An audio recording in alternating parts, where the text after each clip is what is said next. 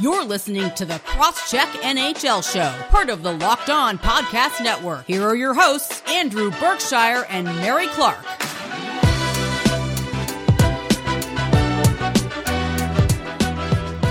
Hi, and welcome to the Crosscheck NHL Show. Thanks for making the Crosscheck NHL Show your very first listen.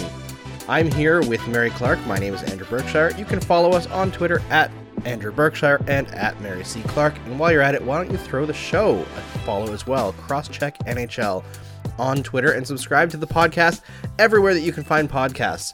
We've got a great show for you today on the Locked On Podcast Network. We're going to talk about the Canucks, because the Vancouver Canucks were supposed to be talked about on the last show, but we got some breaking news in the middle of our last segment, and we decided to clip it and move on. So we're going to talk about the Canucks because nothing's really changed for them. Just another maybe embarrassing thing to talk about with a meeting between the owner and the general manager announced by Elliotte Friedman a couple days ago.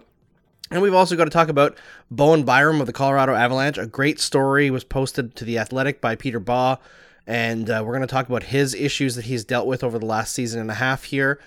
And then we're going to wrap it all up with talking about the disappearance of power plays in the NHL and what's going on. And I know we talked about it a little bit when we were talking about Connor McDavid, but we got to dig into the whole power play situation and what's going on with the NHL's officiating over the last several seasons. How's it going, Mary? Let's get into this right away, I suppose, because there's not much that happens during the week for us. We don't really have much. How was your weekend going in the middle of the week? Yeah. We always talk about this. The Thursday episodes always seem to be we get more right to it because there's less days in between that we don't talk to each other. Because over the weekend we do a lot of stuff, but I'm good. Not much is happening. Today is my Friday. It is. I'm happy and busy. So like I keep saying, I've got a lot of stuff. So I'm like at that point where I'm like juggling a whole bunch of I'm just juggling a whole bunch of things. So hopefully I've scheduled everything properly and everything works out fine.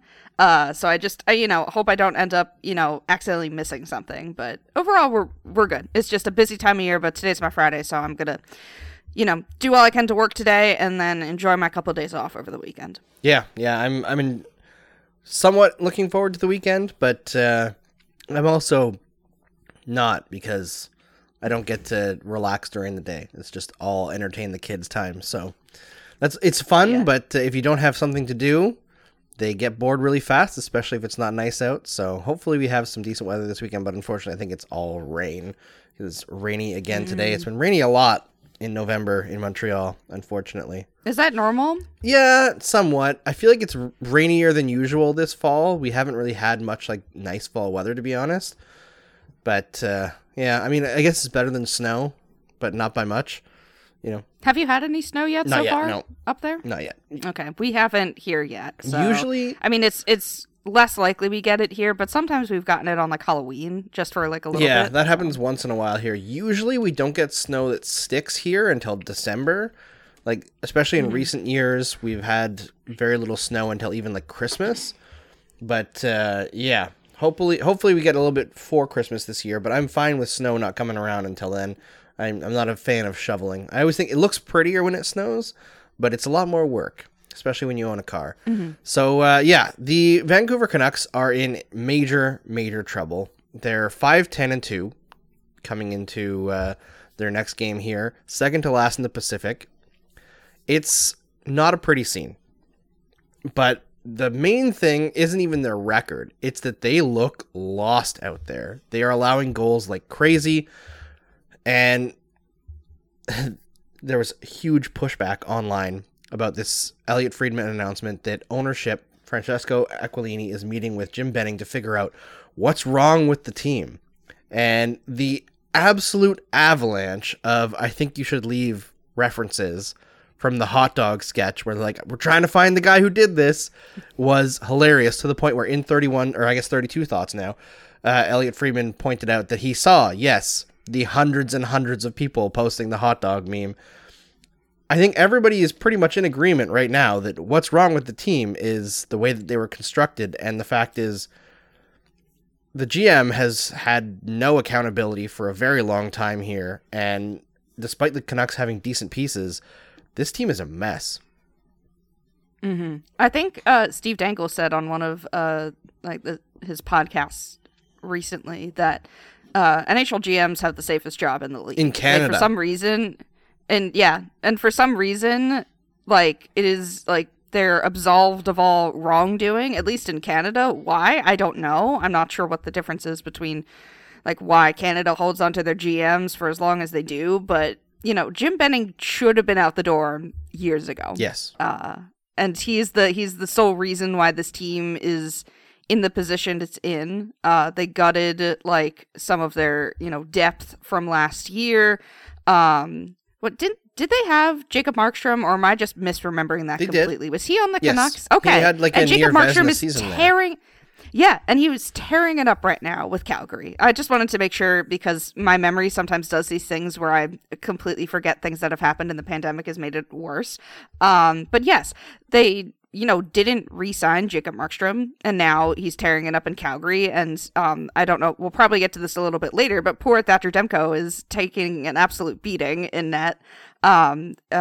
He had let up, I think 7 goals and then 6 goals in back-to-back games, something to that extent. It was not great. It really wasn't. I mean, I don't think he's not at fault here. I think he's just kind of the victim of the Canucks' complete mess.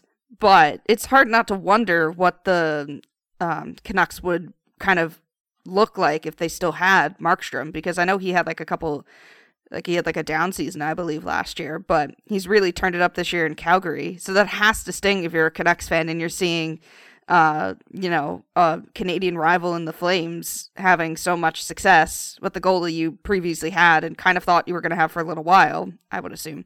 So it's a complete mess with the Canucks organization right now. And I feel bad for, the young kids who are so exciting. Like Elias Pettersson and Brock Besser are fantastic players. They just have not looked like themselves this year.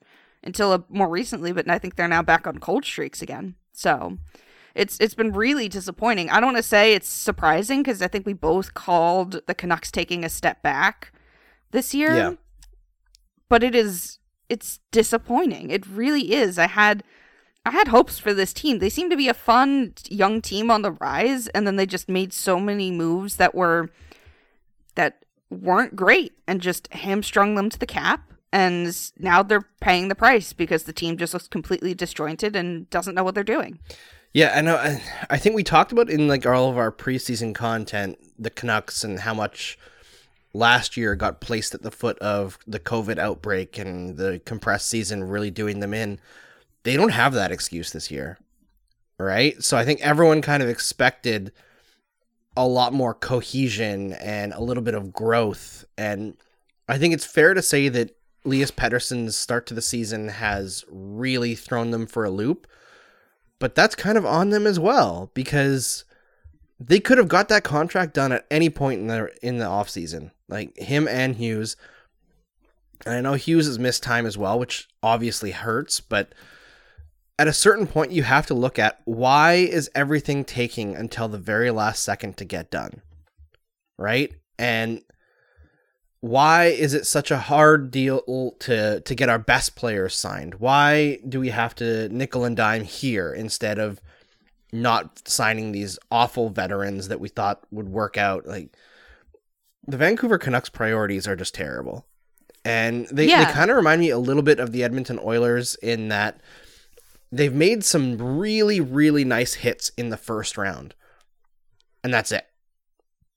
Yeah. Right? And their team construction around the really good players they should be building around is incorrect. Yes. It's wrong. We all bemoaned the Oliver Ekman-Larsson deal. Why would you, trade away all those assets and get back a guy with a really, really bad contract? Well, I wouldn't say that what they traded were assets. It was just that what they did was they moved away a bunch of salary for this year and I think maybe a bit of next year to bring in what they thought would be a higher impact player for the same salary, but on a terrible deal that lasts a really long time. So it was like moving out short-term pain for long-term pain. And I understood the idea of it, but Ekman-Larsson's play had really fallen off to such a ridiculous extent that now they've got Ekman-Larsson, Tyler Myers, Travis Hamonic, Tucker Poolman, these are all players who are objectively not good anymore. And I think Ekman Larsson, there was more possibility that he could be better. Because we'd seen it in his past, that he was really good on a terrible coach. But it's a gigantic gamble. Gamble. And then whenever you see people criticizing like Quinn Hughes and like, oh, he's not living up to his potential, like, look at what he has to carry on that defense court. Like, I know. It's crazy. It's terrible. And it's not even cheap. It's so bad. Like, I think you can look at like the Montreal Canadiens, right? And their defense core is as bad or maybe even worse than the Vancouver Canucks is right now, like today. But they're signed for less term and less money. Like their Oliver Ekman-Larsson version is not signed for $7 million. It's like $3.5 million. Tyler Myers, like let's say that the Canadiens, David Savard is their Tyler Myers. He signed for 3.5, not 6.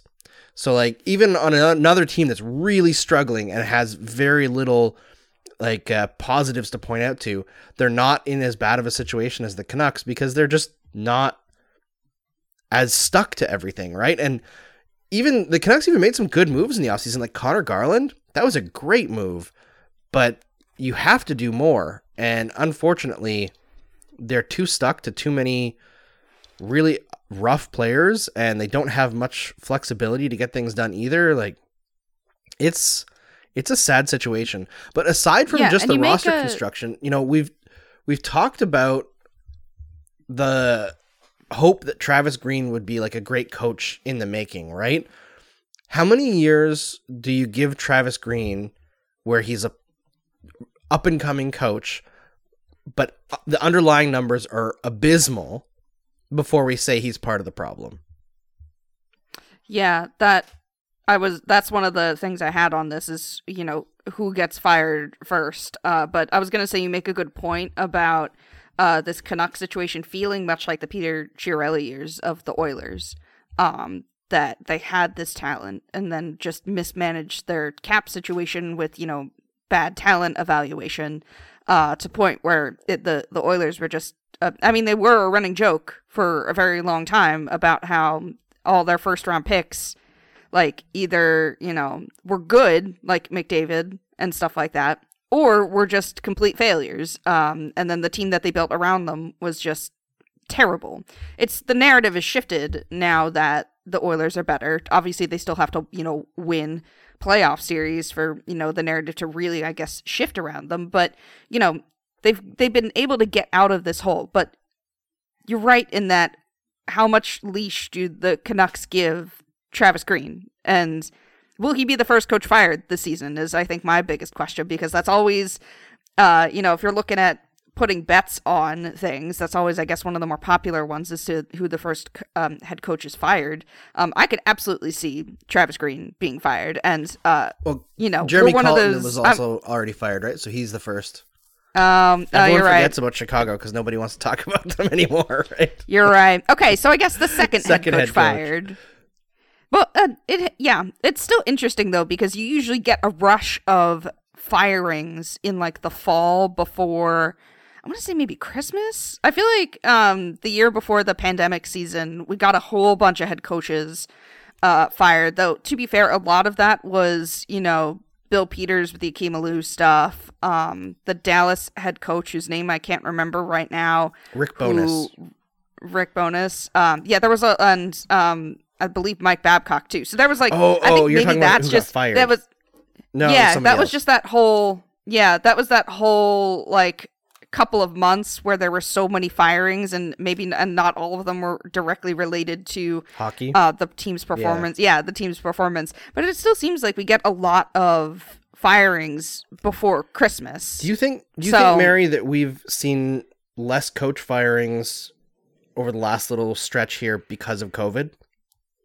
I think that's a possibility. Right? Because I really do. Like, if you're bringing in somebody outside the organization, then there's like the quarantining.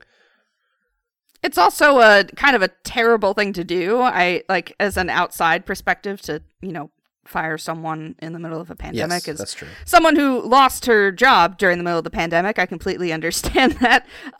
So Yeah, I mean, that's just from an outside hockey perspective. I don't know if that actually influences, ownership's and general managers' decisions on things. But I think it definitely, COVID itself has played a factor. It is, part of it might be they don't want to give up on certain coaches because they think that the COVID, the results during the COVID times, maybe just, not a mirage necessarily, but impacted by outside forces and stuff like that. So maybe they want to give their head coaches a chance. So I think you make a really good point about that, but I wouldn't be surprised if we start to see more head coaches go this year, because we're at least back into a more normal, and I was using air quotes in that instance. We're back in a more normal year, but I could definitely see Travis Green being the second coach fired. I probably should have remembered Chicago exists as an organization. No worries. They're kind of a black, they're a complete black hole in my head right now, but I think it's very possible that it happens. I don't want to say before American Thanksgiving because that's in a week. But I think it's coming sooner rather than later. And I have a habit of jinxing these things because as we've seen, at least on the last episode, we talked about the Senators and their, the NHL's not going to postpone them, and then they got postponed. So I hope Canucks fans are listening here because I'm known to be a jinx in this regard. So I'm hoping that my words reach you and you guys get the justice you so deserve for your team.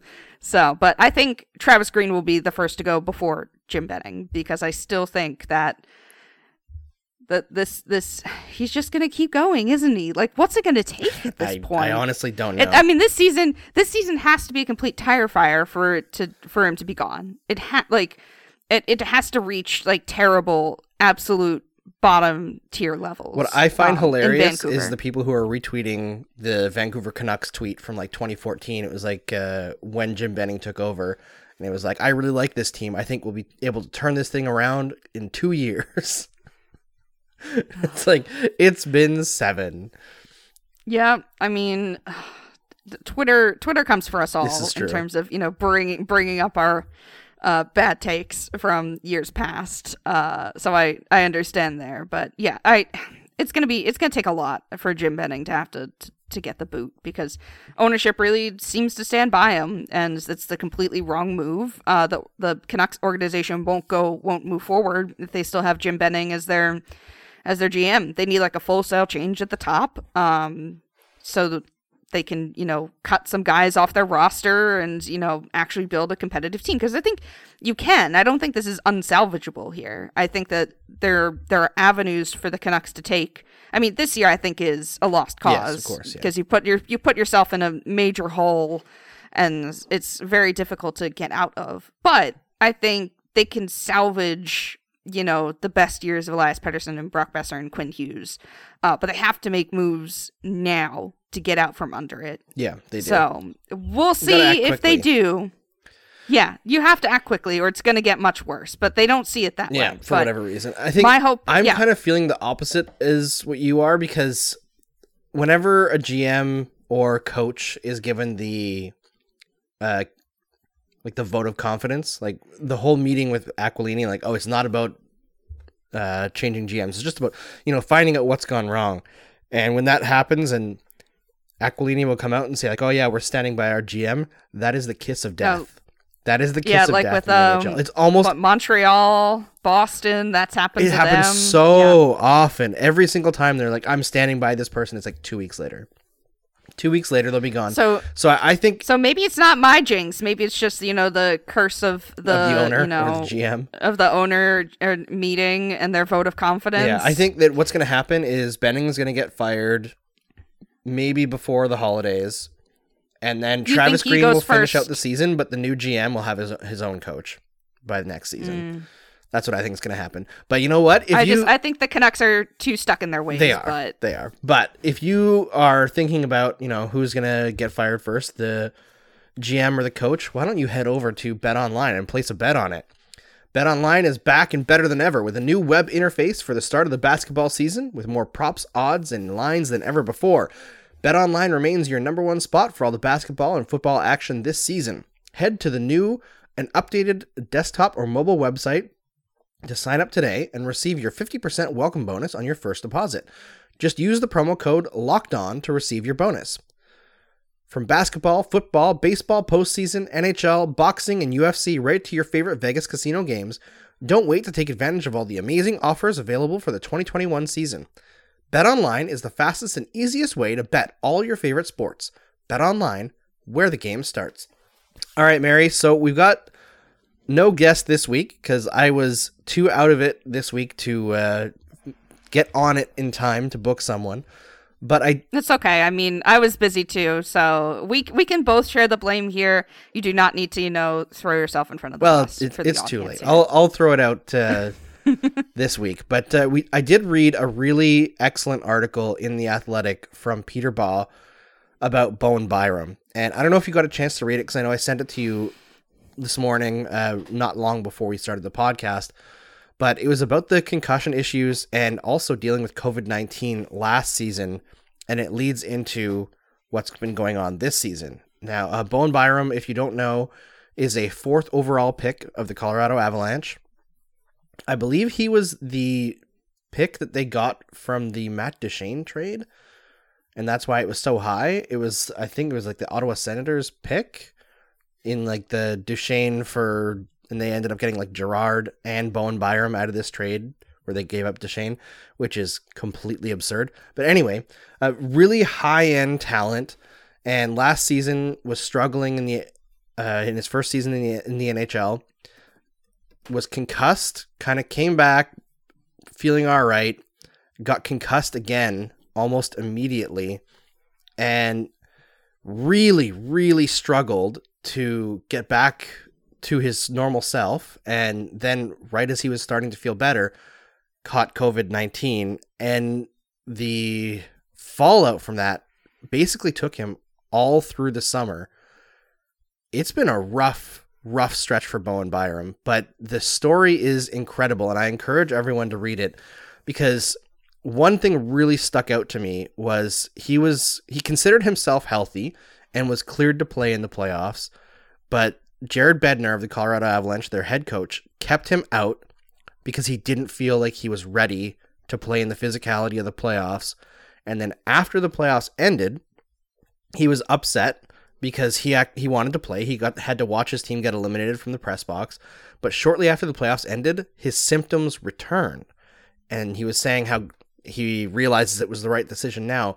But it took him essentially all summer going to therapy, working with personal trainers, and going on like an excursion with his father out into the wilderness to finally get his mind right. And they talked about how he's a very happy-go-lucky, conversational guy who likes to joke around with everyone, and he just lost that side of himself for months. And personally, I think these kinds of stories really need to be told more often in the NHL so that people start taking head injuries a lot more seriously.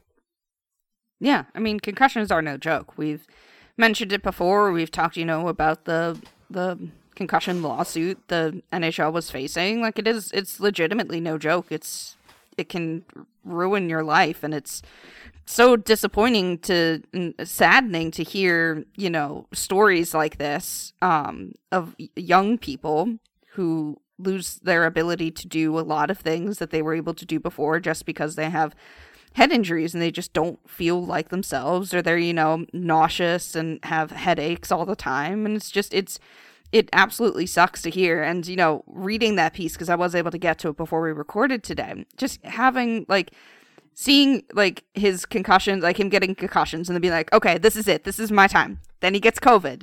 Then he gets another concussion. Then he's apparently out this season too, or at least he played a little bit this season. But now he took another elbow to the head and is, I believe, also out for a while. So I completely relate to the, you think you're about to stand up and, keep moving forward, but then you get knocked back down and take a million steps back. I completely understand that. So it was definitely a story that hit home for me. I've never had a concussion in my life, but I understand the you think you're finally starting to move forward and, take steps on your journey. But life is nope, and then just pulls you right back out. So it's definitely a really enlightening piece, not a super happy one. No. Because of the subject matter, but it really enlightening. It was neat that his mother drove 17 hours to get to him in, Colorado, going to the border and being like, here, I have a note. I'm coming to help my son. And I'm like, oh, that's so sweet and so sad. So it was a really, really neat piece. So I definitely read it if you have, an athletic subscription and they're giving their subscriptions away for free. It feels like all the time, or at least on, on sale or whatever. So yeah, definitely read it. It's definitely a very enlightening piece on, Byram's career so far in the NHL. And it's a shame that he's out again because he was kind of tearing it up a bit. I mean, he's a defenseman, so he's not going to put up all the points in the world, but he had 3 goals and 5 assists in 11 games. So he was nearly a point per game player. Yeah, I think that's the thing is it was so close to being an uplifting piece about, waiting and taking things slowly and doing things right. And you have to give so much credit to Byram and the Colorado Avalanche organization. And Nathan MacKinnon was mentioned in there that MacKinnon actually paid his own personal trainer to work with Byram during last season to kind of help him get out of this. And that's really cool. That's as much as we make fun of MacKinnon over the whole diet thing. His food stuff. It does seem like he really genuinely cares for his teammates. And that's really awesome to do that for a rookie. That's leadership. We all have our quirks, yes, to be 100%. fair. We all have our quirks. And the thing is, elite athletes are going to have weird things, this is especially true. I mean, the Tom Brady and never eating a strawberry. There are always people out there like that. The list with Tom Brady is very long. But yeah, that's fair. I just know that's the most famous example. Yeah. So I feel like we have to point out that Nathan MacKinnon clearly supported this young rookie and helped him get forward. But then it goes into this and he has this breakout game just a week or two ago now, November 3rd. So it's 2 weeks ago. And right after that, in the game against the Canucks, oddly enough, he takes an accidental elbow in the head. And the next day he feels okay. But the day after that, it's back to dizzy and not feeling himself. And that is so tragic. And I really hope that it doesn't end up being a situation where each one is worse than the last, because I know that's something that happens often with concussions, and I hope that he can get back at it sooner than that. But the Colorado Avalanche said that there's no timetable for return, and I love the way that they're handling it, because they know how serious this is, and they don't want him to jeopardize his career. Because you read through the piece, and at one point in the summer, he called his mom and said that he thought he was going to retire. He's 20. I know, it's crazy. Andrew, he's 20 years old. It's so tragic. His life has barely started. I'm rooting for Bowen Byram now. Absolutely 100%. I mean, I'm a nice person. I'd like to think I root for a lot of cool stories in the NHL, but I'm absolutely rooting for Bowen Byram now after this. 100%. Dude's an absolute he deserves his chance in the NHL. He really does. And he's had it, and then it got snatched away from him from concussions, which are really, I wish they were more avoidable in this sport. It's such a upsetting part of being a sports fan is the physical damage and also emotional damage that these players go through for our entertainment. And I mean, hockey culture is all wrapped up in that too, of playing through pain and stuff like that. But it's still I think you said it right. It's a tragic story. I hope he gets his chance. I hope he realizes that there's a lot of people out there rooting for him, and that he won't go back down that mental spiral, and that he's at least in a better place mentally, that he can recover and be himself again in short order, because the NHL will be a better place with him in it. He already seems like he's got really awesome talent. So he's only played, it seems like 30 games total in the NHL. So we really haven't seen much of him. Yeah. So there was a great quote from his mom in this story where she, on the call where Byram was saying that he was feeling like he can't play anymore. And she said, just because you're injured now doesn't mean you always will be. And just, it's clear that he has a really good support structure. And I hope for him, the fact that he's made it out will keep him from getting as down as he was at the worst of it. And he just seems like such a happy guy that you hope that he can get back there as quickly as possible. But at the same time, you want them to take every possible precaution so that this doesn't happen to him ever again. It's such a scary thing, and you can tell like his teammates are upset about it as well. And 8 points in 11 games so far this season. He was really starting to look like the guy that they drafted to be a big difference maker, and I hope he can get back there. This is it's a sad story, but at the same time an endearing story, and obviously everyone is rooting for Bo Byram right now.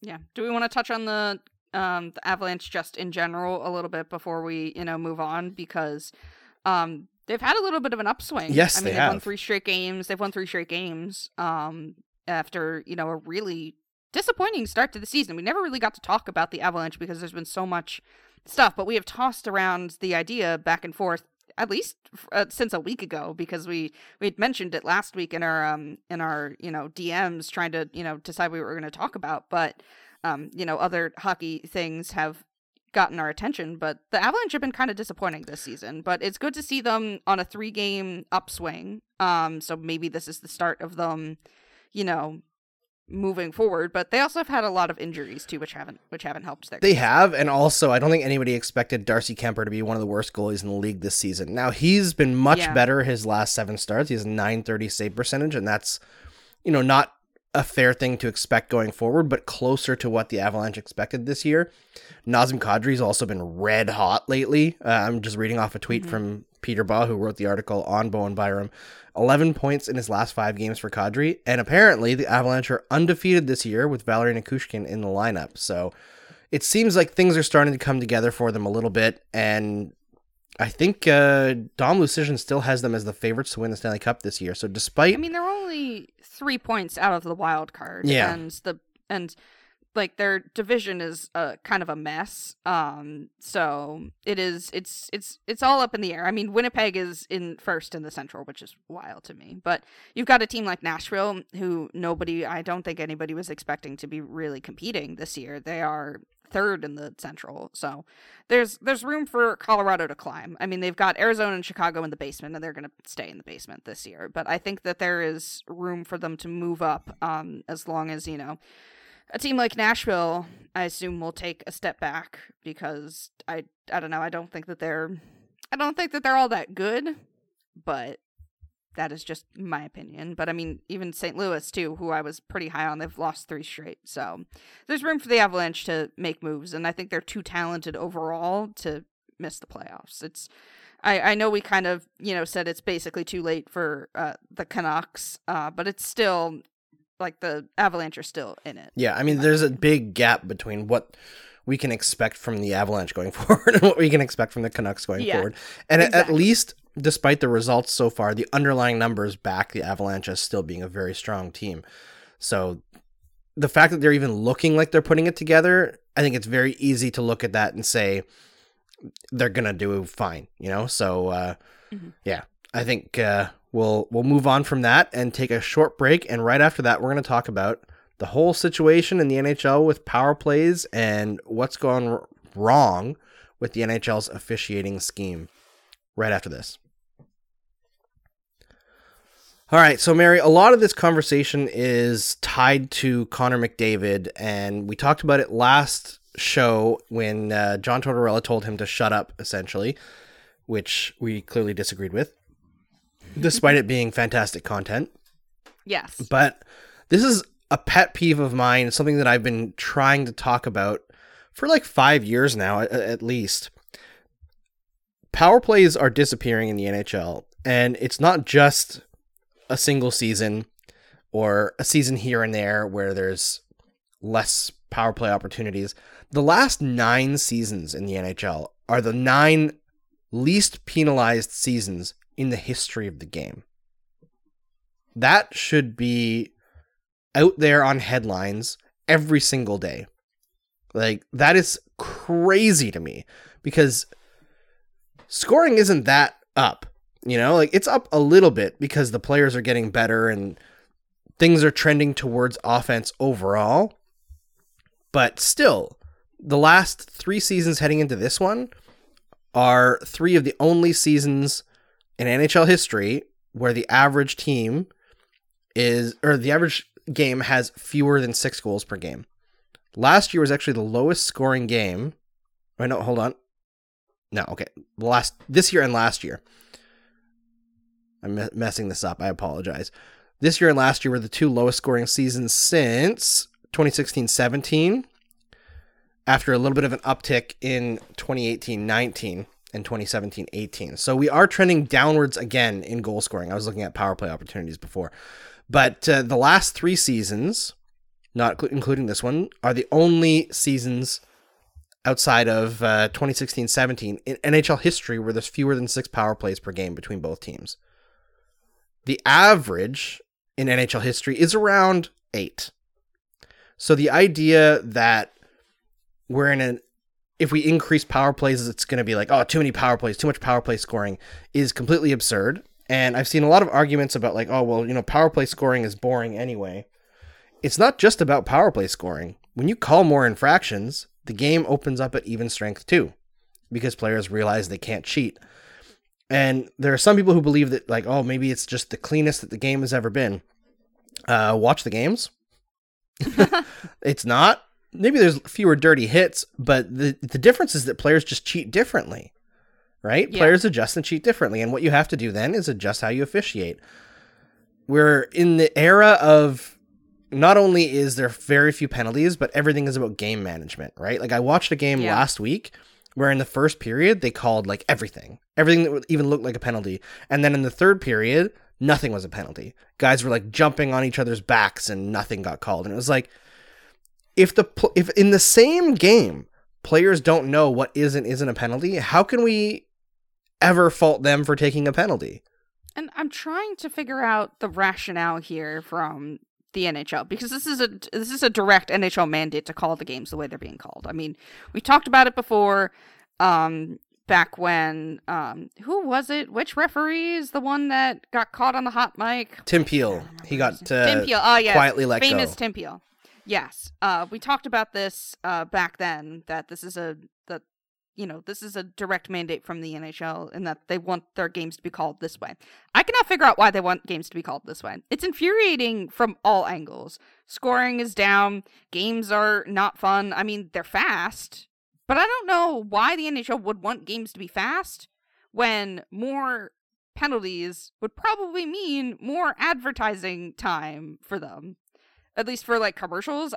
I mean, it's not going to like equate that always, but maybe you get 1 or 2 more commercials in there, like during broadcasts. Like, I'm not sure what the NHL's game is here. Maybe I'm just ignorant on commercials and stuff, but that was one of the thoughts I had. I was like, I know the NHL wants their games to be like pretty quick, but like they're really quick now. Why can't we just, add a few more penalties into it? The game would be better overall. You're right. The game would open up more at even strength because teams are cheating less. And trying not to commit penalties and put their team in a bad spot. I think you also make a good point that dirty hits have gone down. We've really seen less dirty plays than we have in the past.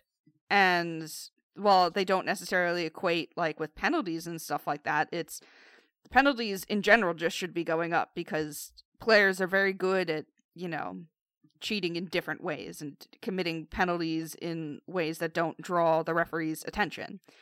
So I just don't know why the NHL is focused on calling games the way they are, because you're right. Everything gets called in the first, and then nothing gets called in the third.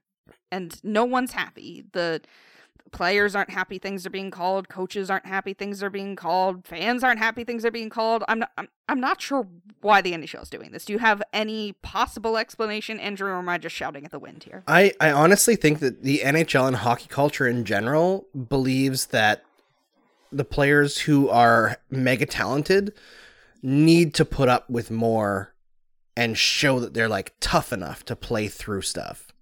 I think we saw it with Sidney Crosby when he was breaking into the league. Like I remember it was like his 2nd or 3rd game in the league. It was a game against the Philadelphia Flyers. And at one point, Darian Hatcher just like cross-checked him in the face and snapped his 2 front teeth. And there was no call. And the ref was like in full view, saw it. And Crosby was like, what? And they were like, get out of here. Like, don't care. And everyone called Crosby a whiner, but like he was absolutely brutalized his first few years in the league and just nothing got called on him. And if you look at a website like Evolving Hockey, right? And you can go all the way back to 2007, 2008. That's how far their archive goes. And you can look at who was drawing penalties the most each season. Like you can separate it out each season, right? How many of the top 50 players in the league over that time do you think, like single seasons, drawing the most penalties per 60 minutes played, how many of them do you think are Connor McDavid? Because there's lots of talk, right, about like, oh, well, Connor McDavid draws a lot of calls, so he shouldn't complain. He draws enough. How many do you think are Connor McDavid at the top 50? Oh, boy. Less than 5. Zero. I would assume. Zero? I guess that makes sense. I was going to say 0, and I'm like, it can't be 0. So I hedged my bets. Hedged wrong. Yep. Completely wrong. How many do you think in the top 100 are McDavid? Probably also 0. Also 0. Yep. Which is insane, right? Now, yes. If you look at the players who drew the most penalties per 60 minutes, and I put the limit in each season at 300 minutes, which is a little bit low, but I wanted to include players who aren't in the lineup every single day. So, single seasons, most penalty minutes drawn. The top players in the league: Patrick Coletta, 08-09, Patrick Coletta, 09-10, Patrick Coletta, 12-13, Tom Wilson, 14-15, Derek Dorsett, 08-09, Dan Carcillo, 09-10, Sean Avery, 08-09, Steve Downey, 09-10, Dan Carcillo, 07-08, Darcy Hordachuk, 09-10, Derek Dorsett, 09-10. And then it's Sean Avery, Dustin Brown, Ryan Jones, William Carrier, Nazem Kadri, finally a star player, Sidney Crosby at 17 in 07-08. The most common denominator here is most of these players are cheap shot artists. Like, why are they the ones drawing the most penalties? And the answer is that the NHL does not punish the first play. They punish the retaliation. And this is a problem. A huge friggin' problem. Everybody likes the agitator on their own team. Of course, because they get those calls. But why on earth would you reward players who go out there whose main goal is to either frustrate or hurt people enough so that they respond in kind? It doesn't make sense. Why are we rewarding that behavior? The players who should draw the most calls are the players who are interfered with the most, the players who are kept from doing their job. Those are the McDavids, the Crosbys, the best players in the league, the Barzals who outskate players, the Nathan McKinnons, the guys that players can't keep up with. And that's not who draws calls. Like Chris Neal is one of the players who's drawn the most calls in this top 50 list. Jarkko Ruutu, Zach Stortini. You know, the most recent player on here for drawing a lot of calls is like Matt Tkachuk for like among star players. Like, of course, yeah, Matt Tkachuk, also an agitator, but also a very good player. It drives me nuts that this is how we officiate in hockey. That these are the players that we give the benefit of the doubt to and not the star players. Why would any sport be in a position where you want to limit your best players? It doesn't make sense. Think about the product. Mm-hmm. And you have the complete opposite in like sports like the NFL, where they're completely protective over quarterbacks. And you know, that there's, I guess it's just interesting to me that, you know, the NHL is the complete opposite of that. They don't seem to want to, you know, protect their stars in that, you know, they don't want to call penalties, like they don't want them to like call penalties when they draw them.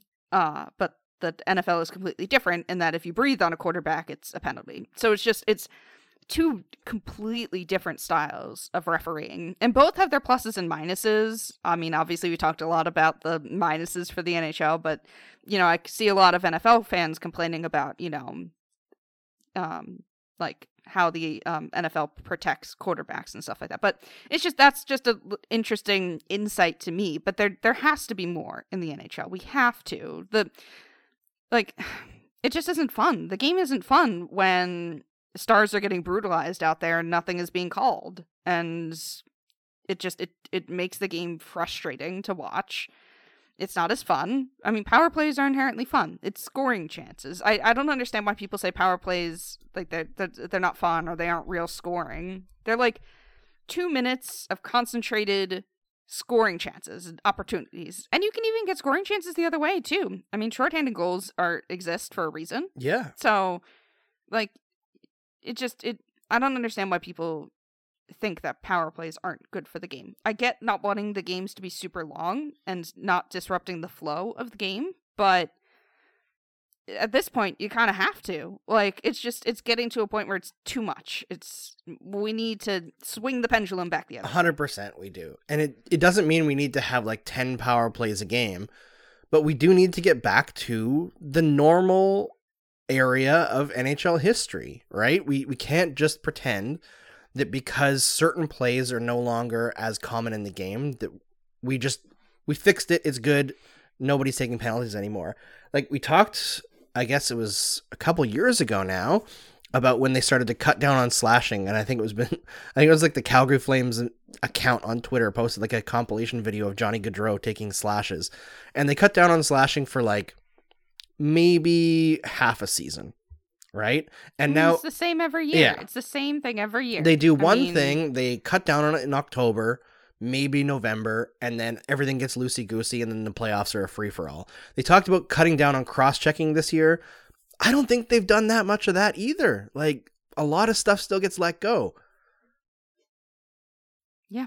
Yeah. And it's disappointing. Like, and this is the way the NHL wants the games to be called. There's nothing to fix here in their minds. This is just how they want it to be called. And I'm not sure what it will take.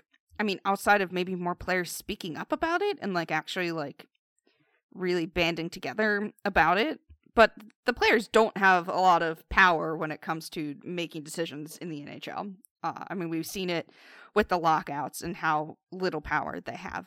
So I have no idea how this could possibly change. I mean, maybe one way you do it is, we talked about Gary Bettman retiring, being let go for, all the Chicago stuff. Maybe if, a new voice comes in, new voices coming at the top, they, trickle down that message of, wanting more penalties drawn by star players. Yeah. So that's the only way I think this could possibly change. There needs to be different people in charge. I mean, yeah, exactly. To bring it all back to McDavid a little bit, and this is not just about McDavid, it's about everyone. It's just that he's the most glaring example. McDavid's highest penalty drawing season at even strength was 2016-17. He drew 1.87 penalties per 60 minutes played. That ranks him 190th since 07-08 for a single season. 190th. It's so bad. It's so bad. It makes no sense. It makes no sense whatsoever. It makes no sense. It makes no sense, but that's the NHL. Yeah. It makes no sense. Like, and what has changed since like 2010 in the league so that there's fewer calls? You know what I mean? Like, I understand that there's fewer calls than, say, the 2005-2006 season, because that was a huge uptick brought on by calling interference for once. That makes sense that there was a drop from there. But that increase in penalties, like in the 03-04 season, the dead puck era, right? There were 4.24 power plays per game per team. That jumped up to 5.85 in 05-06. Huge difference, right? So like between two teams, that's essentially an extra 3 power plays per game. The following season, it dropped down to 4.85. So a whole power play per team per game was gone the next season. Give the benefit of the doubt that, maybe teams really and players figured out, like, you can't do the interference stuff anymore. So like players retired, some of them who were like their games were based on interference and clutching and grabbing, and other players adjusted. So it makes sense. 2 power plays per game gone in one fell swoop over one season. The following season, we were back to pre-lockout numbers, 4.28, barely above 4.24. The season after that, 4.16. And from that season on, we have never had a season that had as many power plays as the dead puck era. Never. That's insane. That's completely insane. Because remember, the only thing they cracked down on after the lockout in 05-06 that 0506 season, was interference. So the only thing that should have disappeared going forward was interference penalties, right? As players adjusted. So how then did we get to a point where we're now way lower than the pre-interference crackdown, pre-lockout, dead puck era? It doesn't hold up to scrutiny. It just doesn't. Mm-hmm. So we've got to swing this pendulum back, and it's got to happen fast. And I think that we need to be very vocal with the NHL that this kind of stuff has to happen ASAP. Yep, agreed. All right. I know it's very ranty, but we have to put pressure on. So passionate about that, Andrew. I'm so... I want to love the game. Great segment. I want to love the game. Yes, I understand. I think I need a Built Bar to get my energy back up here. And speaking of Built Bar, I love Thanksgiving, American Thanksgiving. I'm Canadian too, but we're closer to American Thanksgiving here. And all the good food and treats and plenty of them. But maybe you want a yummy dessert that isn't so full of calories and sugar. It's the perfect time for Built Bars. Built Bar is the new holiday dessert. Feast on something delicious and feel good about it. One slice of pie has upwards of 300 calories, and that's on the low end. Most Built Bars are only 130 calories and only 4 grams of sugar, with plenty of protein. Replace the coconut cream pie with a coconut Built Bar, or go for a raspberry Built Bar instead of that raspberry pie. Lots of good flavors to replace any pie. Low calorie, low carb, low fat, high protein. Covered in 100% real chocolate, Built is a great option for when you're hungry. If Thanksgiving isn't coming soon enough, go for a Built Bar, or 2 if you're really hungry. Share some at your family gatherings. Maybe it'll make things less awkward. Maybe Aunt Betty hasn't tried a Built Bar yet. Surprises all month. Limited time flavors arriving at Built.com regularly, so check that site often. There's nothing like a Built Bar Black Friday. Mark your calendar. Black Friday will be a huge event with all sorts of surprises. Go to Built.com and use promo code LOCKED15 and you'll get 15% off of your order. Use promo code LOCKED15 for 15% off at Built.com. All right, Mary. So I think we've got one major thing to talk about in our pop culture roulette segment, and that is the new Spider-Man trailer finally dropped. Yep. Woo! And we did it. I know I speak for myself and probably a lot of other people when I say I am very happy that they didn't put the other Spider-Man in the trailer, because I don't want to see that in a trailer. I want to see that in a theater. I mean, we talked about it on Twitter. There's a reason, like, they want you to go see the movie. Yes. This is the reason why you're going to see the movie. They're not going to show you them in the trailer. They're gonna that's why they want you to go to the movie. They need to have a hook, and that is the hook. And we all know it. We're all playing right into Sony's hands and Marvel's hands. But this is it. I get it. It sucks waiting another month to have to see all the Spider-Man together. But it's going to be great when it happens. But that's why they want you to go to the theaters, to see this in its full spectacle. A trailer wouldn't do it justice, in my opinion. Now, did you see that people had broken down the trailer, and there's a moment where you can see that they edited out one of the Spider-Man? Yes. We talked about this off podcast, but Marvel and Sony lie to you in trailers. Yes. They absolutely 100% lie to you in trailers. The magic of editing can cut trailers in any way they want it to. So they're absolutely hiding the other Spider-Man from us, and that's fine. It's good. It's good. I feel like this trailer almost gave too much anyway. Like, there was rumors that Doc Ock was not going to be a bad guy in this, and it kind of seems like that's the case. Mm-hmm. Like, he might be more of a mentor, which personally I kind of love, because if you... A begrudging mentor? Yeah, like, if you look at the character that they developed in Spider-Man 2 in Sam Raimi's universe, like, at the end, Doc Ock redeemed himself, right? So it makes sense to bring that into that instead of him suddenly being a bad guy again, right? So I hope that that's partially the case, even though if it was my interpretation of Doc Ock, he would be a villain through and through.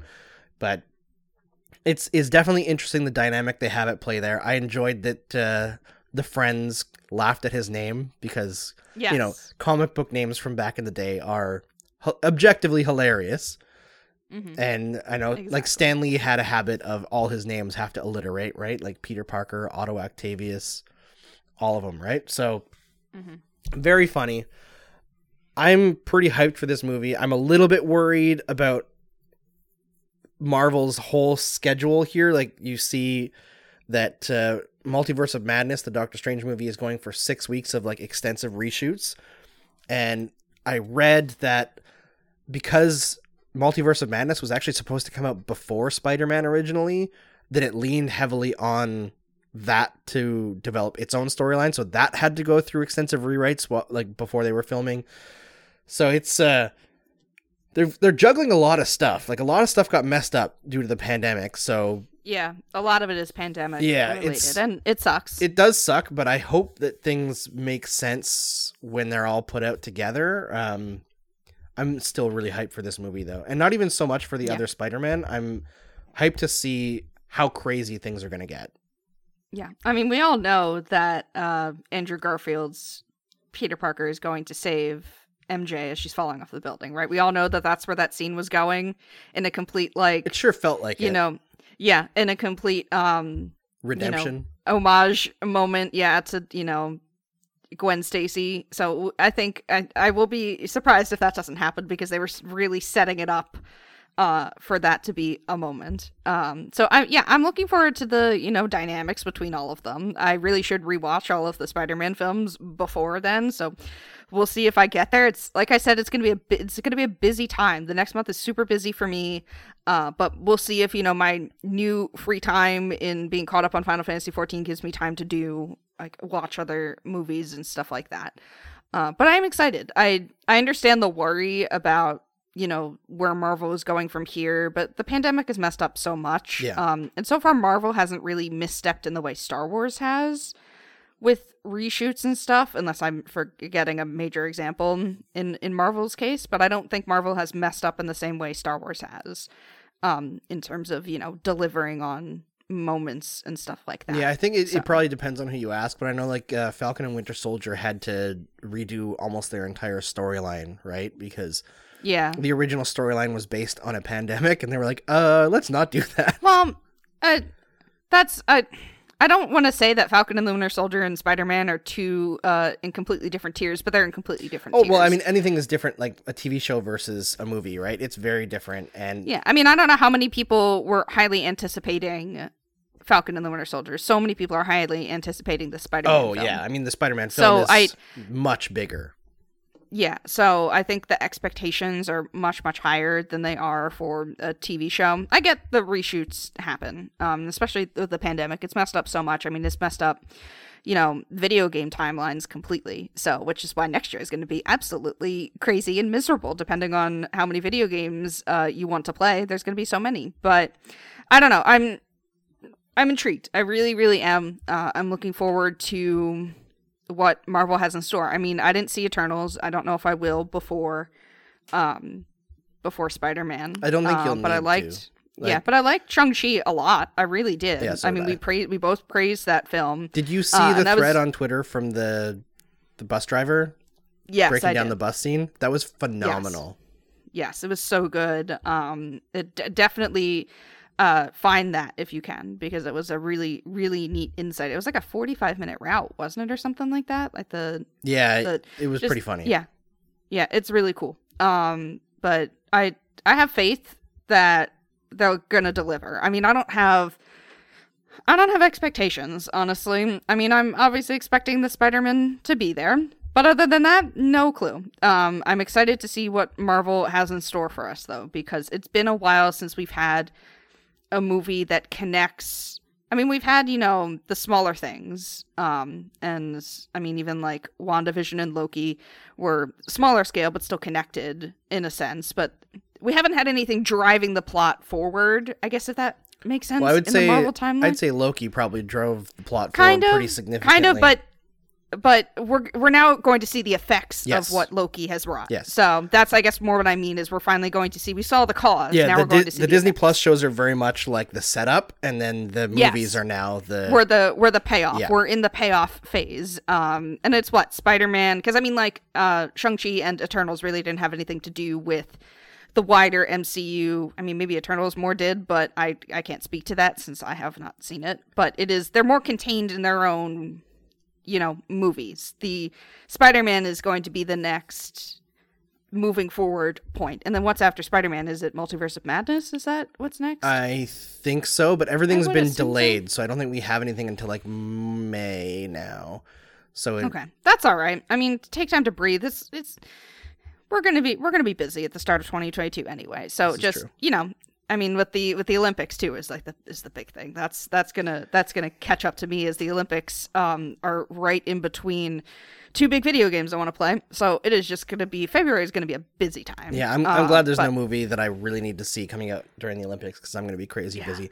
But we should probably wrap there because we're going a bit long. But I'm excited. Yes, I am excited about Spider-Man. I think it's gonna be great. I have no real expectations. Just here for a fun time. All right, that's all we have for you today on the Crosscheck NHL show. But before we let you go, thank you for making us your first listen and make your second listen Locked On Bets, your daily one-stop shop for all of your gambling needs. Locked On Bets is hosted by your boy Q with expert analysis and insight from Lee Sterling.